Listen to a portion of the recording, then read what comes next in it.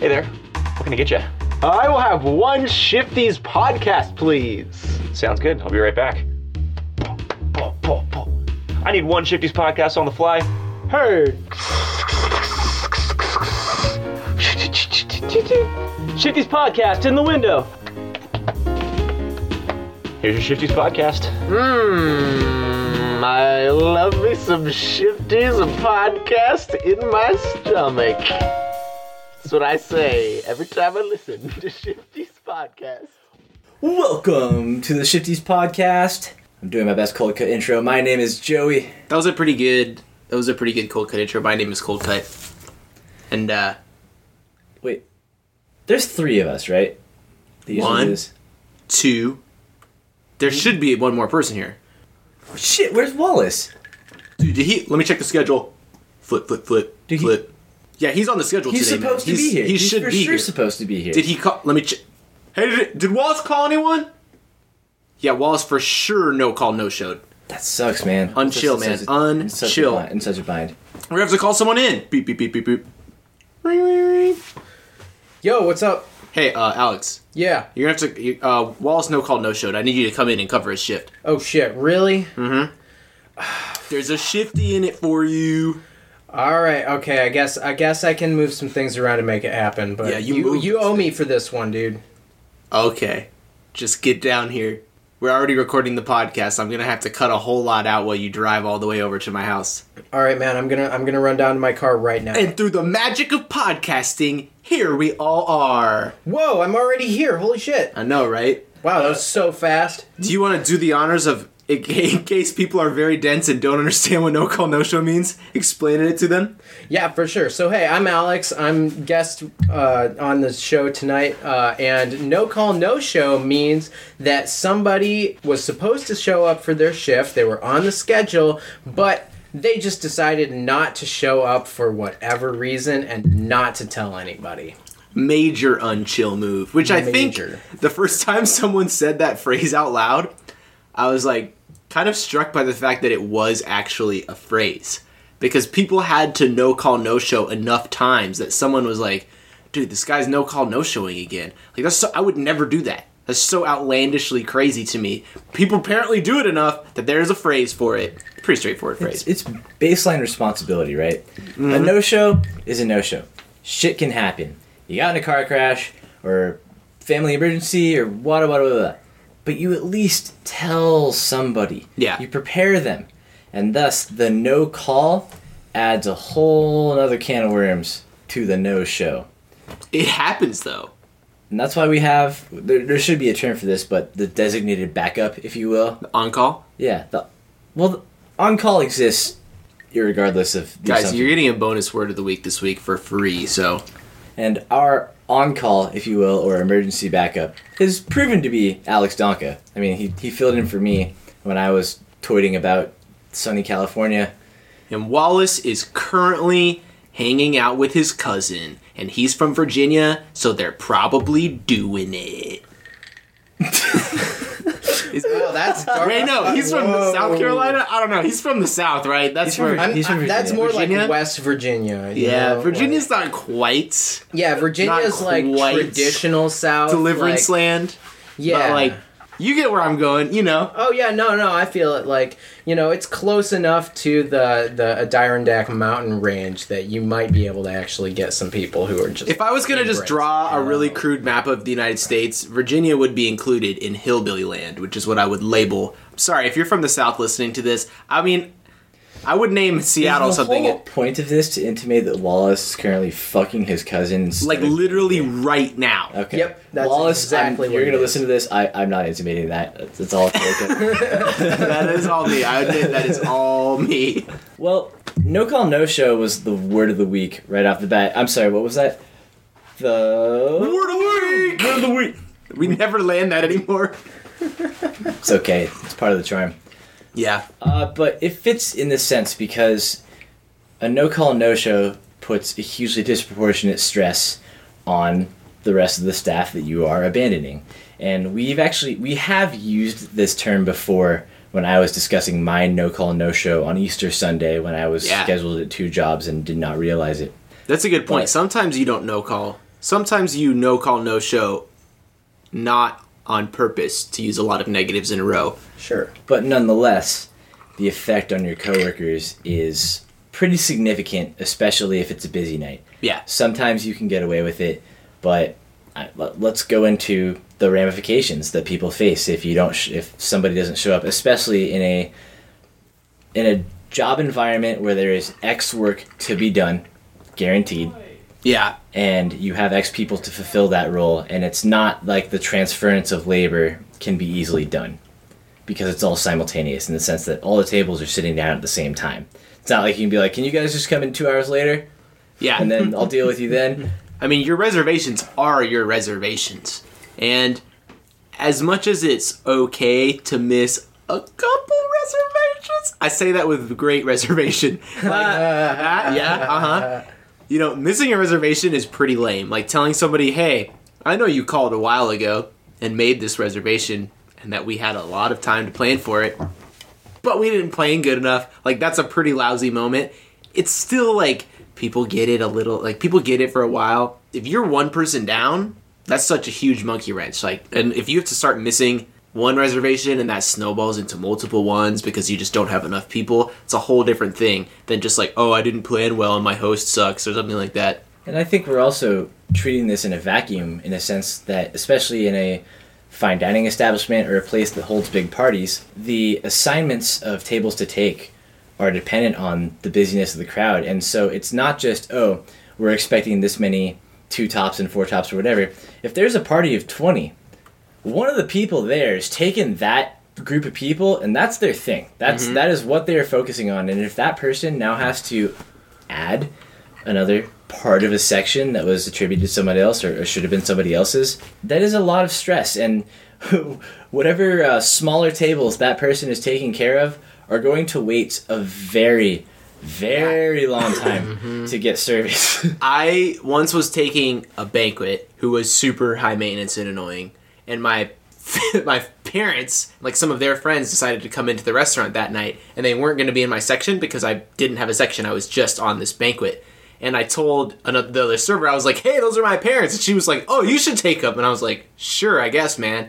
And then, sure enough, they set an extra table up for my family while I was taking this huge banquet. And I gave them terrible service. Like, luckily, they were my family. And I even said to them, like, hey, guys, you're going to have to come back when I'm not taking a huge banquet, because I definitely am not taking good care of you guys right now. And, of course, they were chill with it. But, like, imagine if they weren't my family, and the reason I was stuck taking this random family and giving them terrible service is because somebody didn't show up to their job. Yeah, that's not fun, dude.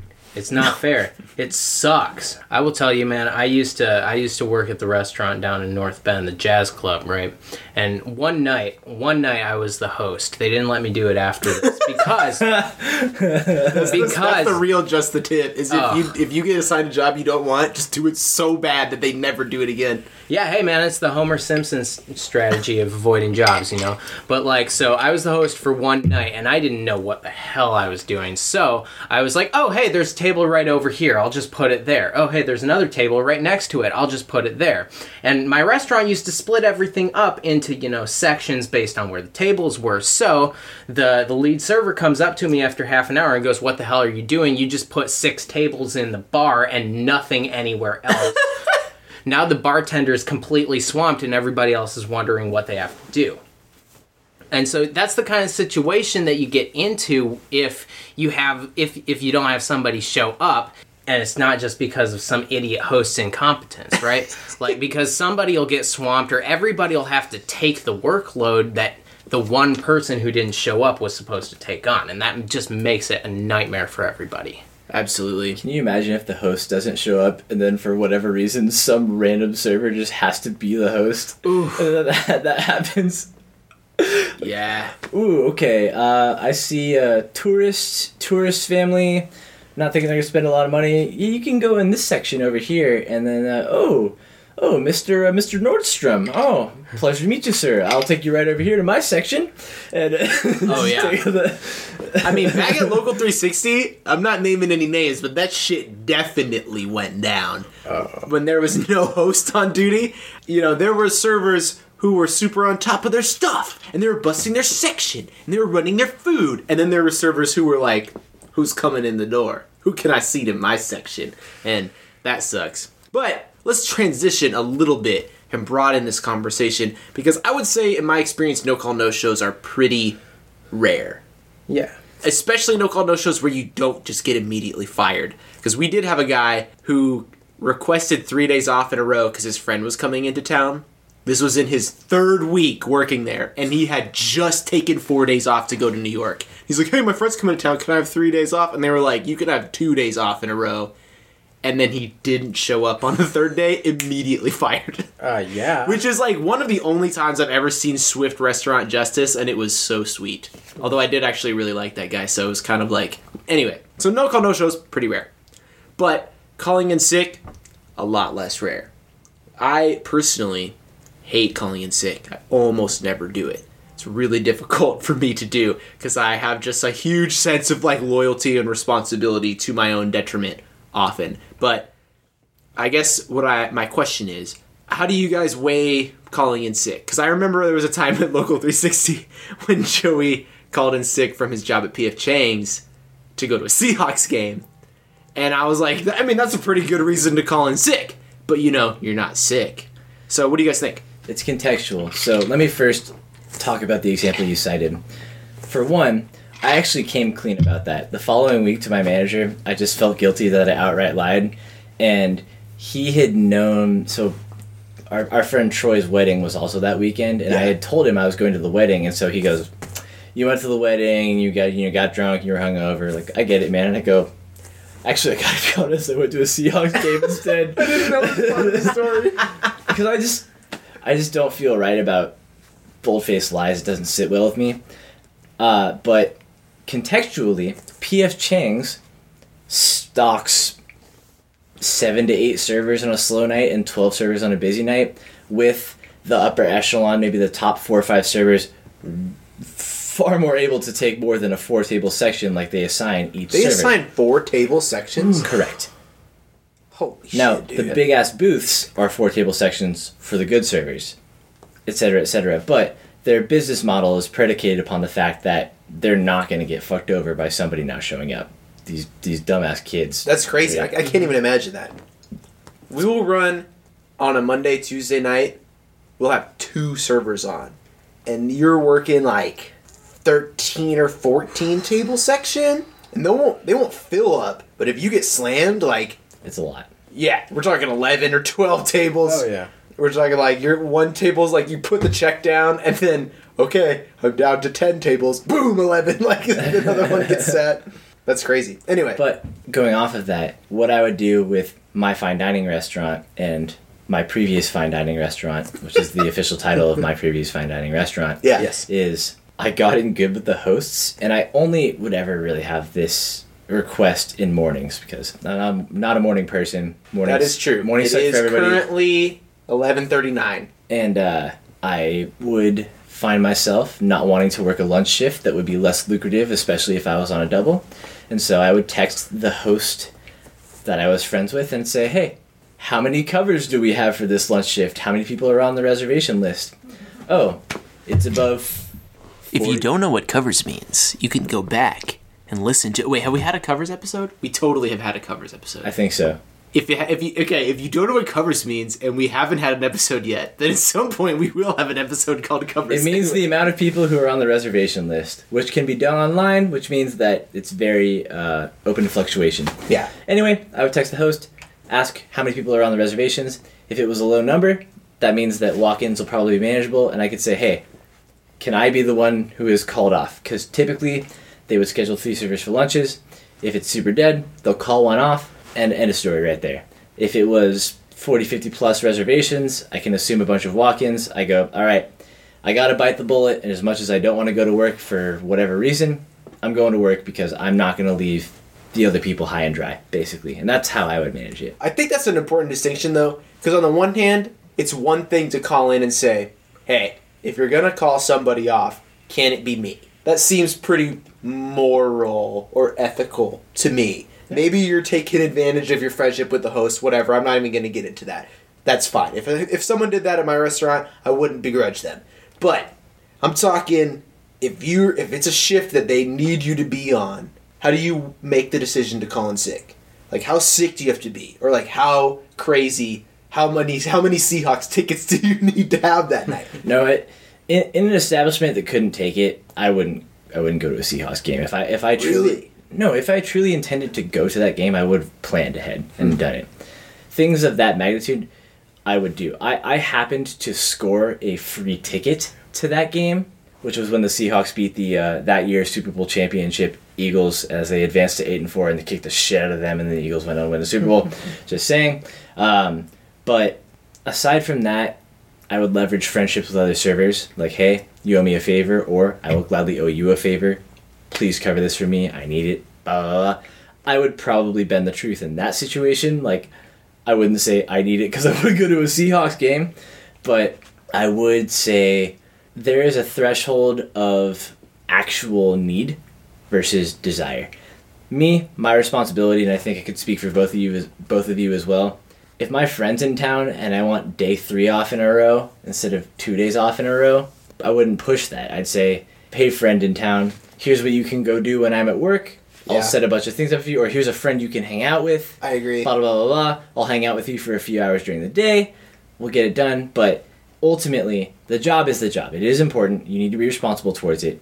And with regard to actual sickness, if I am able to do my job and it requires me to be there, I will be there. I might, when I am there, say, hey guys, just so you know, I'm feeling really lousy. I'm going to be at half speed. I'd really appreciate if you could help, or I might ask for more favors and adjust in the job. Sure. Which is a lot more fair, but I would have to be significantly debilitated because of sickness to actually not show up. Yeah. The only time I've called in sick in the history of me working in restaurant, actually I've called in sick twice. The first time, I got pink eye, and I didn't notice until I looked in the mirror before I walked out the door. Oh! And my eyes were just like, boo! And I had to call my manager and be like, hey, so I have pink eye. I know I'm supposed to be there in 40 minutes, but I'm pretty sure you don't want me to be there. And I was like, I can come in. I can totally come in. But I'm pretty sure you don't want me to stand behind a bar and hand people drinks with my drippy, goopy pink eyes. No. And he was like, no.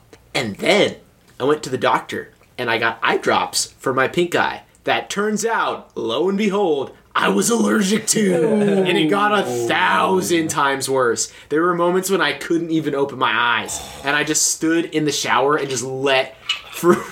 Oh, God. Brutal. It was excruciating. I spent 2 days in my basement laying on the couch doing nothing because I couldn't do anything, just with the lights off, just like, ugh. And that's when I called in sick from work. And yeah, I had to call other people and try to find people to cover my shifts. That's the shittiest part about calling in sick in a restaurant, is they make you cover your own shifts if they really want to. Like, sometimes they'll figure it out. The second time I called in sick, my girlfriend got like super sick out of nowhere, really crazy all of a sudden, and had to go to the hospital. And I was like, I'll take you to the hospital. And I remember, this is why no matter what, I have nothing but respect for Local 360 and for our boss Sylvan, who's probably the best boss I've ever had. I like walked up to him and I was like, hey, my girlfriend needs to go to the hospital. I need to leave and take her to the hospital 15 minutes before we open. He was like, okay. Didn't even ask a question. And I was like, is it going to be okay? He's like, yeah, whatever. And he just bartended all morning. Damn. It wasn't even a shift that he was supposed to work. He was there to interview somebody who was applying to work there, and he covered my shift for me. So, like, Sylvan, you're one of the best bosses ever. And that was awesome. Please come on the podcast. I know. Please come on the podcast. Seriously. Those are the only 2 times I've called in sick. So, like, I definitely have a huge bar that I have to meet before I call in sick. I don't know. That's just me. So, Alex, I want to turn this question to you. You now work a corporate job. Yes. You have paid sick days because you are a salaried employee with Microhard, I think is the company. Microhard, yeah. Micromedium? Yeah. Bill Gates named it after his dick. It's true. Look it up. He says that at least twice. That's awesome. That is awesome. So being that you're a salaried employee, and also that you are working a job where you're sitting down for the whole day, what is your threshold for calling in sick, and how hard is it to tough it out if you're feeling bad? Well, okay, so first of all, Joey, I want to argue against what you just said. I don't sit down all day. I have a standing desk, and it's got a little button on it that I can push so that it goes up so that I can stand and type at my computer. Wow. So I'm not just sitting on my ass all day. Sometimes I am standing up for an hour and a half, 2 hours at a time. And then sometimes you press the button a whole bunch in a row and just do squats while you type. Exactly. And that's how I get my workouts in while I'm at work. But, so to answer your question, so to give a little background, I also used to work in the serving industry. I did mostly coffee. And when I was back then, it was a pretty high threshold. Like the first time I called in sick, my boss made me come in anyway because he basically said, hey, we don't have anybody to cover this. Can you just tough it out? And I was a college student and I was poor, so I said, sure, why not? Literally had to lean against the counter in order to stand up and take people's orders for 3 hours before I finally said, I can't do this anymore and I'm leaving. And they were like, yeah, fine, you're probably infecting every person of the 10,000 people that come through this Starbucks right now. Go home. Don't go to Starbucks. Yeah, don't go to Starbucks. They will give you the plague. I mean, if we're being honest, don't go to any restaurant. Then Well, every okay, fair restaurant enough. would do that.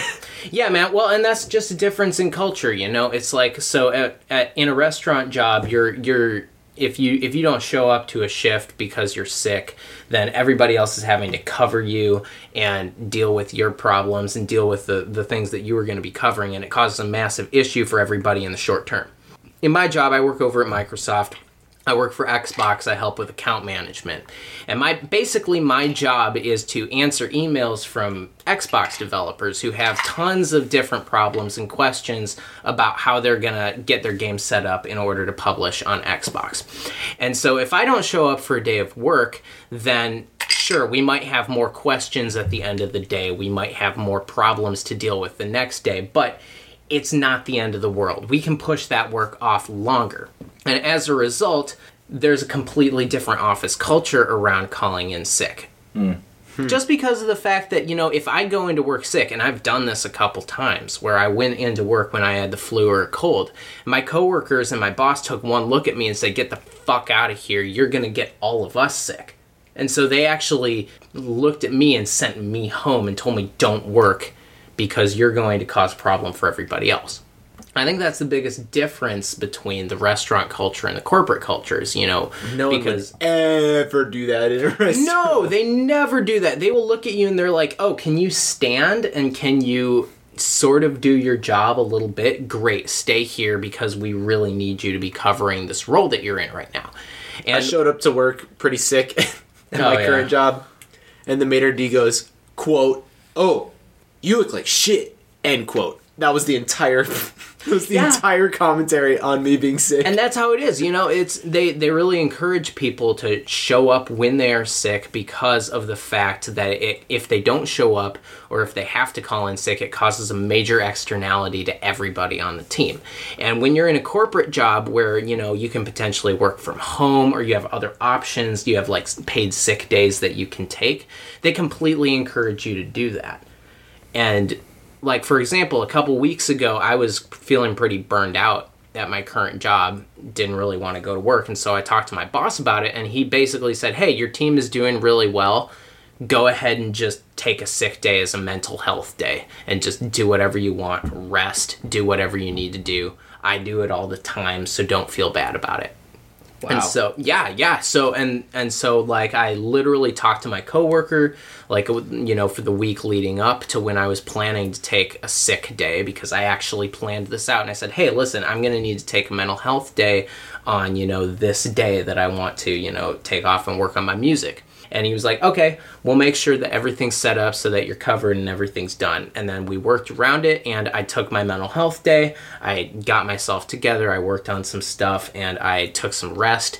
And I went back to work feeling completely rejuvenated and a lot better. And I think that, the restaurant culture is so different because everything is completely focused on the immediate and short-term needs. And the culture that creates is potentially harmful to everybody. Because not only are you encouraging your servers to come in when they're not at 100%, but you're also putting customers at risk, right? Because if you walk into work and you have pink eye or you have a cold or you have the flu, every single plate, every single drink that you touch could potentially transmit that to somebody else. And one of the things that I really noticed and wished when I was working in the restaurant industry was that people would recognize that and say, hey, we are literally giving people food right now. We can make them really sick if we don't put a really high premium on preserving their health. And yet they push their servers to do whatever the hell they need to do despite how they're feeling. Yeah. So to transition from that incredibly nuanced and incredible answer, as always, thank you, Alex. It seems like, in a sense, the transition from service industry to corporate industry has a lot of benefits. You do work a salaried job. There are expectations that are much more standard than you would find in the service industry. And with that said, I know a lot of people would see that as a way out of the service industry. Sure. For example, I know Cold Cut and myself, and I'm pretty sure I can speak for Wallace. What's up, Wallace? He's not here. Wallace told me that he wants to bartend forever and that he hates puppies, and He's hanging out with his one cousin. time Wallace is bartending in hell. Yeah. But the question I'm asking is, were somebody to want to get out of the service industry, to not use it as a quick cash grab for smaller hours a day, but rather establish a more stable routine where you're getting up in the morning, you're coming home in the late afternoon, 5 days a week, you get and weekends you can off, take a you sick get- day and not feel bad the whole time. Yeah, that type of thing where the cohesiveness of the unit as a whole would be more affected by you being sick and present than it would be by you not being there. Yeah. What is a way people can get out? How do you establish those connections, get into the corporate industry, and start doing an office desk type job for those listeners who may want to get away from the craziness for a little bit, go into something a little more routine? What's your advice? It's a good question, and it's a really tough question to answer. I mean, right now, the United States, 70% of our jobs are considered being in the service industry. So that's a lot of the jobs you're talking about, where if you call out, it's going to have an immediate negative impact on your team and your coworkers. And, because of the fact that so many jobs are in that sector right now, it's very hard in a lot of ways to find a way into a corporate role where you can maybe have a little bit more of a relaxed schedule and you can get a way to have a little bit more leeway with how you're using your time off. In terms of advice on how to do that, I would say it's really at this point all about who you know and how you can get connections to people. Like it used to be, back in the 80s or 70s when, all of our parents were graduating college. If you get out of college with a degree in anything that is remotely usable to a business, you will be able to find a job very quickly because not a lot of people had that. Now it's different. And a lot of people have degrees and skills that could be potentially useful, and the bottom line is that companies just cannot find a way to efficiently utilize all of it. And the way that most people find their jobs, like I read a statistic, something around 80% of people in corporate jobs find their jobs through contacts. So having a really strong contact network is important. So you would consider like Wallace is fucking his cousin right now. Yeah. Right. That's a good connection. Like if Wallace's cousin worked for Microhard, Yes. he would be a good connection into Microhard if Wallace got him Macro Hard. Exactly. Exactly. And it's like you can, they talk about using social media and all of that stuff. So bad. They talk about using LinkedIn and stuff to make your connections. Realistically, what you need in order to get a job at a corporation or like in business are a couple things. One, go in knowing what you want to do. And if you don't know what you want to do, talk to and meet with people who do different things that you might be interested in so that you can learn more about what you want to do. And you can do that through LinkedIn, you can do that through friends, you can do that through, college professors, you can do that through literally everybody that you know potentially knows somebody who could help you out. And that's kind of the way that you have to think about it. It's all a numbers game. 1 in 20 job applications that you fill out may or may not end up with an offer. Most of the job applications that you go in and fill out, especially the ones where it's just a form online, you're never going to hear back from them again. So you have to go into it with the mindset that I'm only going to get an offer from maybe 5% of the places that I apply. Think about it this way. People who are trying to fill jobs are obviously going to post those jobs online. But those people also know real human beings. Yes. And so if they need to fill one job and they have a friend or they get a recommendation from a friend, before they check any of those online things, they're going to check out that person in real life. Exactly. And And imagine if you're Wallace and your cousin is like, hey man, I got this other cousin who really wants to work at Microsoft. And apparently in this hypothetical, Wallace is also Bill Gates. Okay. Wallace, still wants to have sex with his cousin, Right. right? So he's going to hire that guy. Yeah, exactly. So what I'm saying is, you just have to have a cousin who's also a hillbilly. It's not even that. Like you don't have to be fucking your hillbilly cousin from West Virginia in order to get a good corporate job, right? You can like one of the things I'm doing right now in my spare time is I'm volunteering in order to help put on a TEDx youth event in Seattle.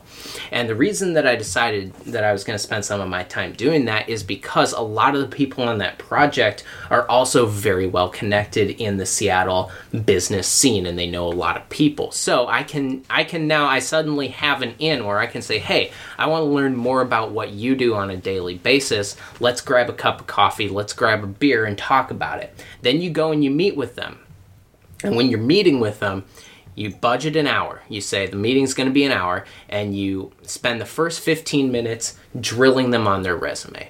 You look at their LinkedIn profile, you look at where they went to college, all of the different jobs they've had, and you learn everything that you can about what they've done. And then over the course of the meeting, you slowly start to make it more personal. You make some jokes about what you've done, you talk to them a little bit about your experience and the things you're interested in, and you slowly start to coax a personal relationship out of it.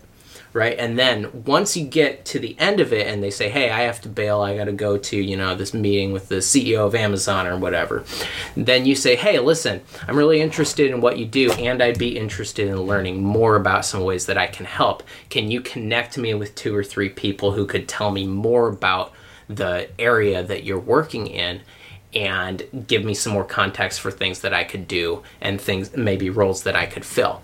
And then 90% of the time, unless you were a complete dick the entire time they were meeting with you, they're going to basically say, hell yeah, I can connect you with, these 3 people who are all kind of in the area that you were interested in. And then you go and you do the same thing with them. And then you go and you do the same thing with the people they introduce you to. And eventually you will have a contact network that can basically reach out to you, or that you can reach out to, and they will say, hey, look, I have this role that I'm looking to fill. Based on what you said, I think you might be good for it. Let's set up an interview. And that's how you get in. That's how you get your foot in the door. I think the important assumption that the mentors in this case will make that is not often clear to job seekers is that people want to help you out. Yes. They truly do. Especially if you're interested in what they're interested in. If somebody walked down here right now and said, hey guys, I'd like to know how to start a podcast. Did any of you have any advice on that? We would talk their ear off about how to make a podcast, right? For what little we know. And like, dude, do you want to get like 35 listeners? Because of let me tell you how we did it. Man, we can buy all of them for you. And that people in established positions are not easily threatened, and they want and believe in the goodness of helping others succeed. And because it happened for them, For like sure. that's how everybody gets their jobs, is they meet people, they make contacts, and then they get helped out. So the older generation, the people who are in the business right now and who have the contacts and have the ability to make those roles available, they want to help younger people, not only because they feel like it's giving back to the people, the community that helped them get in, but also because, frankly, you could end up working for them at some point, and if they respect your resume and they respect what you've been able to do with the opportunities you've been given, they've potentially just created somebody that can really create value for You them. can benefit that. And on that point, let me add one final note. The best thing you can do if you're meeting with a mentor or even in a job interview, anything that you are soliciting your services for this thing that you may want, don't go into it just expecting information and wanting to learn and then making a decision as if the ball is in your court. It ain't. Ball is not in your court. But what you can do, and this is so simple, it doesn't take very much, is let's say if you're interviewing at Macrohuge or wherever, Bill Gates' penis. you're interviewing at Bill Gates' penis. If you say, even if you look up and say Microsoft news articles today, and you Google that, and then you find out, oh, they've been working on this project, blah, blah, blah. You say, hey, I noticed recently that you guys are working on this project. Think of a question, like, what's your goal with that? Do you want that to be the company focus? Or it could be something even less complex than that. But if you show interest that you care specifically about this company doing this thing, you're a job seeker. They know that, like, unless it's Disney or something, that you will take job offers from a lot of other companies. So if you show that this company doing this thing that you know about is cool, you're automatically way ahead. It's like visiting colleges when you're applying to them.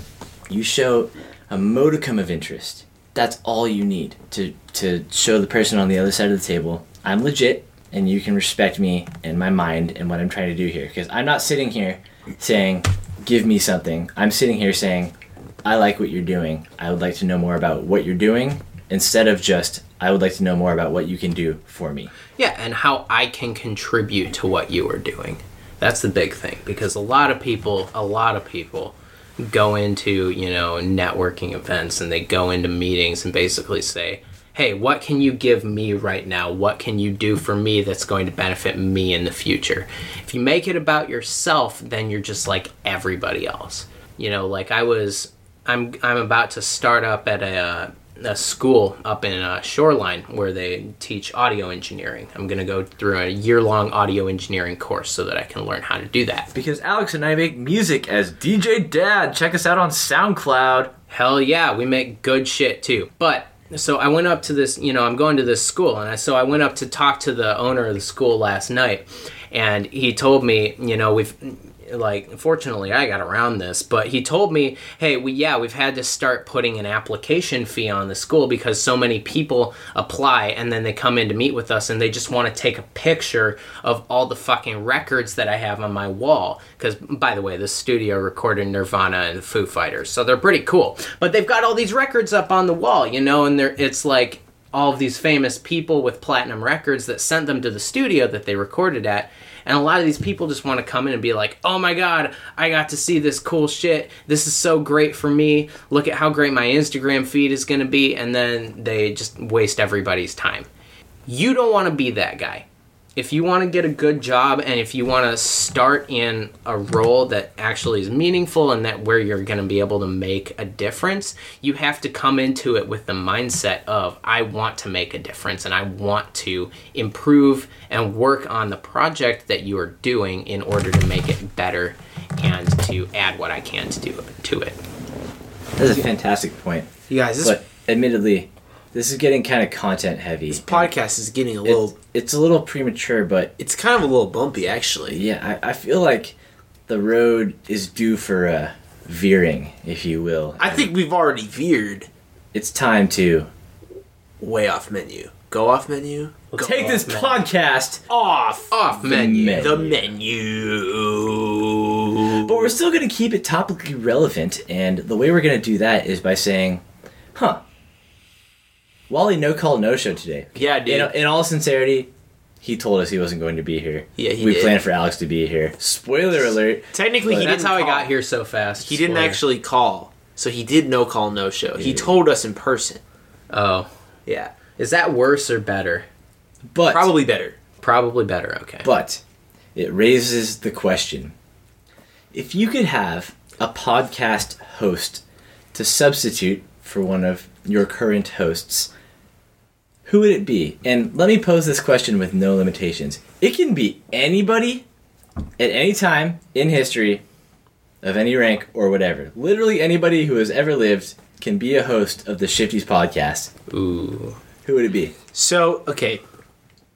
There's the obvious temptation to say Jack Sparrow, but That'd be pretty cool. But he's not won't. real. Okay, he is real. He's a real person. But I'm saying ooh, you're not gonna like my answers then, because I was No, gonna come on, either say real- Spock or Gandalf. But real now, people. all right, okay. No fantasy characters. All right, Spock or Gandalf would be good, but let me think of a real person. Someone else go first. All right. I have one. I would think that Napoleon would be an incredible podcast host because that dude's accomplishments are almost unmatched for any military leader in the whole world. But he doesn't speak English. Who cares? We can translate. I promise you he's smart enough to learn it. Yeah. And his tactics in battle, I feel like would translate to conversational tactics. He'd see how the conversation was going and then preempt it to get it to the point in which he wanted to be at. He would talk about art with us. He would talk about culture and, I mean, he's French. I'm sure he would talk about restaurants. That's true. We could also make lots of Waterloo jokes True. and play the song Waterloo a lot. Just over everything that he says. Yeah. Every time he starts talking. He literally defined how modern military battles are fought based on his style. Could he not then define how podcasts are spoken based on his podcast style? That's true. However, he defined an era of combat before the modern era, actually called the Napoleonic era. And the reason it was different is because those guns were so bad, they could only shoot like so-and-so amount of distance. And then during the Civil War, which, to add to your point there, the North's uniforms were like modeled after French shit. But guns in the Civil War could shoot 3 times farther than Napoleonic rifles, and everybody used the same tactics that Napoleon did, and that's why so many people died in the Civil War. Well, I learned something today. That was yeah. really cool. Because so essentially, when you had rifles Or muskets or whatever they used in Napoleonic War, you would get one volley off, and by the time you reloaded, you're in a melee. Right. But in the Civil War, you could get 3 volleys off before you were in stabby mode. And if you get 3 volleys off, everybody's dead. Well, not everybody, but it's less fun. Yeah, man, it's the same thing that happened in World War One. You know, like they started sending in their cavalry and they started sending in all of their guys to line up and shoot each other across the battlefield. But this time they had artillery and machine guns. Right. And so the charge attack Yeah. didn't work as well. Yeah. I would be down for Napoleon, though. Because then Oh, he would yeah. start, like, capturing other podcasts. And, like, our podcasts would start just absorbing other things and get bigger. We could kick him off the podcast and he would return triumphantly to the podcast. Exactly. Except we would get killed in that scenario. Well, hey, you know, He the returned for a little podcast bit. survives. He got exiled again afterwards. That's true. But are we sort of a big concept of, like, the French people in this instance? Or are we, like, individual French people who immediately died when Napoleon came back? Collective. Yeah. French people. I think that would be cool. Like we kick Napoleon off the podcast. He's just too real. And He he comes back. just comes back. Triumphantly. Shows up, Podcast walks again. down the stairs, just like, hey guys, I'm back, deal with it. Alright, I've given you time to think. Alex, who would you pick? Besides yourself, of course. Yes. You inestimable bastard. I mean, I am the most interesting person who's ever lived and ever will lived. I So it's can't argue. That's you know- true. That's why you've been on the podcast more than anyone else. Oh, well, thank you. I mean, you know, hey, I don't want to toot my own horn too much, but let's see. If I were going to pick any person in history to come on this podcast and talk? Tough answer. Mao Zedong. What's your reasoning? He led an entire revolution. He led the communist revolution in China against a very strong nationalist force and a very strong presence of the existing government. And he established a new government, a completely new way of thinking in terms of communism. And then he blew it so badly with the Cultural Revolution. The death toll from his actions numbers in the potentially hundreds of millions. I think the current estimate is 50 to 70 million. But okay. Well, so not nonetheless, hundreds. still more people than anybody in history. Yeah, so he might be the single most prolific killer of other people in the history of mankind. So this podcast would be like a redemption arc for him. I just want to know what the fuck was going through his head when all of this was happening. So every episode just like eventually turns into like, so Mao Zedong, man, I mean, can you go back and explain some more of the mass murder shit? And he was like... It wasn't even the mass murder shit. It was like so you built this entire agricultural plan and this entire, plan for industrializing your country, and it just obviously flopped. How do you feel about that? And why did you think that was going to work? And what would you do differently now that you've seen how badly it played out? Can you imagine if he was running a restaurant? Like, the table is just ordering, 15 appetizers and a bunch of entrees. He just takes them off the table and gives them to the table and just only ordered 2 entrees. Like, the poor table is just like, no, you guys get a bunch of appetizers. And then the first table complains and he kills all of them.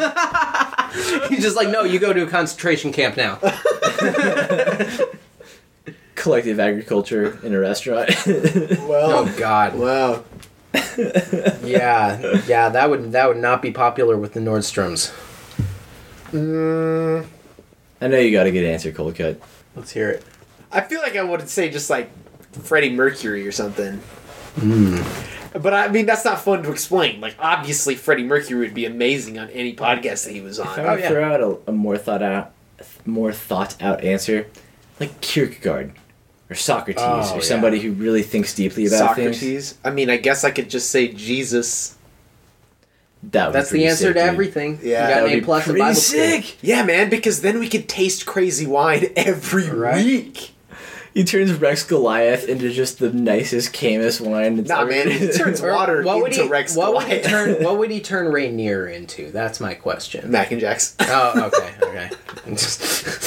For those who do not understand the reference, Rainier is like the quintessential shitty Seattle water beer, and Mac and Jacks is one of the highest accomplishments of Seattle beer. Yes. Jesus would be pretty sick. I just feel like if Jesus said anything, we just couldn't respond to it. There's no argument or refutation. He'd probably just speak the most basic truth ever. Like, fuck Jesus, yeah, you're He'd right. be man. like, I tell you. Yeah. There's no debating it, Like, he just says something and... Verily I say unto you, thou shalt not call in sick for miracles and healing shit. And then we'd be like, oh man, Jesus is just going to heal us. Now we can never call in sick again. And everybody would know that Jesus is on our podcast. So if you call in sick, they'd be like, why didn't Jesus heal you? And be like, oh man, I don't know. Couldn't get away with anything. Maybe you don't believe enough. Wow. Jesus, come on the podcast. Jesus, if you're listening, and I guess apparently you are, Yep. come on the podcast. I mean, if we could get him, like, we just completely won Christianity. Like, But- we beat the game. It's done. In a podcast about drinking on the clock. Here's actually who I would have on the podcast is Alan Lichtman. I don't know if I'm pronouncing your name right, Alan Lichtman, but he's the one that I would have. Who's Alan Lichtman, you ask? He is a political historian and professor and blah, blah, blah, blah, blah. Who But is the Alan Lichtman, I important ask? thing, yes, thank you for asking, Joey. I'm sure you're echoing the asks of all 35 people listening to this podcast right now. Alan Lichtman has correctly predicted the last 9 presidential elections. He doesn't use polling. He doesn't go off of all the things that people go off. But he has a set of 13 criteria that essentially he uses to predict. Yes. Does he predict this once the 2 front runners are established? I don't think so, because, and here's where it gets good, he has essentially said that Donald Trump is guaranteed to win the next election. It's time for some no politics. If you don't know how this segment works, we talk about politics until someone says no politics, then we stop talking about it. What do you think? Is Donald Trump going to win the next election? I think that my question was not specified because Donald Trump will be the Republican nominee for the presidential spot. So my question is, does he wait until the Democrats and the Republicans nominate their choice? Basically, he the 13 criteria that he has, which I don't have all of them in front of me, apply to the current president or an incumbent. I think he has something else. I don't know. But basically, he decides whether the current party will stay in power or not, based on a set of 13 things, whether they are true or not. And essentially, Donald Trump, in order to be not elected, 6 of them need to be true, and only 3 or 4 of them are, I think. But the point is, he's been right 9 times. So the question is, what do you think? Is he going to do it? What country will you move to when he does? I think if the Democrats run Biden, then they have learned nothing, and that Trump will be able to beat Biden. I think it would be... You don't think Biden could, like, harness a little bit of just Obama nostalgia? No. One, because Biden is not Obama. He has nowhere near the charisma or public speaking ability that Obama has. And secondarily, Biden has a handful of very right-leaning platforms that won't sit well with Democrats. And saying as the Democratic Party is split between the progressives and the established Democratic base, if you split the Democratic Party at all, like they did last time when they lost to Trump, you are in for a recipe for disaster. Because the Republican Party's message is still much more unified, as error-filled as it might be. I don't even know what their message is, other than... I don't even The know. Republicans? Yeah.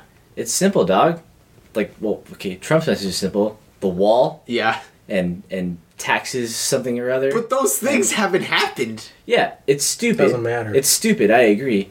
But and I'm not just going to scapegoat Republicans here. This is how Americans view politics, is that if there is a simple message and that thing hasn't gotten accomplished, but you believe that the person in power is trying to accomplish it, you will fill in the blanks as to everything else that has happened in that non-accomplishment, and then vote again for that person to accomplish X goal. That's how politics has worked for a very long time in America. And for that reason, I think a more diverse message coming from a more complex candidate like Elizabeth Warren, I think Elizabeth Warren would go close with Donald Trump, but would probably beat him. I would certainly vote for her. I think she would be an excellent president. My personal choice, Andrew Yang, dude. Mm-hmm. Doesn't have a snowball's chance in hell, but you know what? Of everybody who's running for president right now, that dude would be the best president. I promise. I promise he would be the best president. He is the most thought-out policy guy. He is the most aisle-crossing. I'm in love with Andrew Yang, but I'm not going to make this an Andrew Yang podcast, although I could. I think there are a number of candidates. I think Booker has a good shot against Trump. I think Kamala honestly has a good shot against Trump, although I would not like her as president. Kamala Harris, I guess I should specify. Cory Booker, Kamala Harris. I think the Democratic Party, aside from Biden, has their whole field of frontrunners who should be favored over Trump, and thus I think there's too many people, and they're just going to be really shitty to each other right now and make it really unpalatable. And then no matter who wins, there's so many people are going to be angry. Like, no matter who the Democratic selection is, or like candidate is, nominee, too many people are going to be mad because like it's going to have been too shitty. You know, everybody was so butthurt about Bernie. I think that's just going to happen a million times over. Bernie would reverse 360 dunk on Trump if he was the nominee. Yeah, but he won't be. Bernie would win in a fucking double landslide. Like, the landslide goes, it landslides, and then it goes back up the mountain and landslides again. That's how hard Bernie would destroy Trump in the general. Because Bernie appeals to all of the voters. Today still, or back then. In the middle section of Trump voters, there are Trump voters on the extreme. I'm not banking on winning them. But there are people who have legitimate voting issues that I don't think the Democratic Party properly understands or addresses in their public statements. And Bernie speaks to those people. And he in my opinion, still is anti-establishment. He got fucked by the Democratic National Convention, provably in the last election. And here's my thesis statement on Bernie. Here's why I would vote for him if he was the nominee. Still 86-year-old Bernie? He's not 86. He's in his 70s. But, dude, imagine we see Trump just spouting off bullshit at the podium all the time. Imagine Bernie preaching some righteous truth, just spitting some righteous fucking truth about the world in a New York Jew accent, or New Jersey Jew accent, I should specify, or Vermont, but on the fucking podium. I don't care if he's an idiot. I don't care if he doesn't get anything done. That's fucking entertaining to watch. First of all, just righteous truth from the mouth. I think that's the real part of the matter is like, dude, we need a president who can spit straight fire again, man. We need crazy Gandalf president. We don't need weird spluttery Bilbo president. No. Donald Trump is a weird hobbit who stumbled his way to Earth and just wants to sit around and be a rich fuck all day and sign things with gold Sharpie. But Bernie Sanders is some sort of weird wizard who somehow we ended up with. You're right, he's only 77 years old. I thought he was in his 80s. And I also did not know he was only 1 year older than Joe Biden. So, And he looks good for his age too. He's still very. Nancy Pelosi 79. Yeah, man. Hillary She looks 71. like she's about 140. Yeah. Man, we need some not really old white people. True. Bring back Obama? True. And please, for the love of God, give him a third term. Alex, why don't you weigh No. in on this? I like Obama, but setting the precedent of a third term for presidency is a bad idea. Okay, no, Grand fair, scheme. fair. I'll take him. Okay, I'll take that over Trump, but. Yeah, right. So here's the problem that I think is going on in American politics right now. The one thing that everybody in America, for the most part, can agree on is that the current system fucking sucks. And it is not working. I mean, in our lifetime, we've seen the Bush presidency where very little got done because the parties couldn't work together. We've seen the Obama presidency where you had some strides and you had some big things happen, but ultimately a lot of things got blocked and very little got done because our parties couldn't work together. I think that people are sick and tired of seeing our government completely gridlocked and unable to act because of the fact that our governing bodies and our individuals leading our government are only in it for themselves. They're only looking at it from a political perspective. And so I think we elected those people, though. Like, We I think the did. most mind-boggling thing to me is that Ted Cruz almost got elected president. I mean, in one sense he didn't, but he got a lot more elected president than me and 99% of people on planet Earth. And that motherfucker shut the government down. Yeah. Like, that guy is the reason the government shut down. And we turned around and we're like, hey, maybe this guy should be president. And he's still in the Senate, despite the fact that everyone hates him.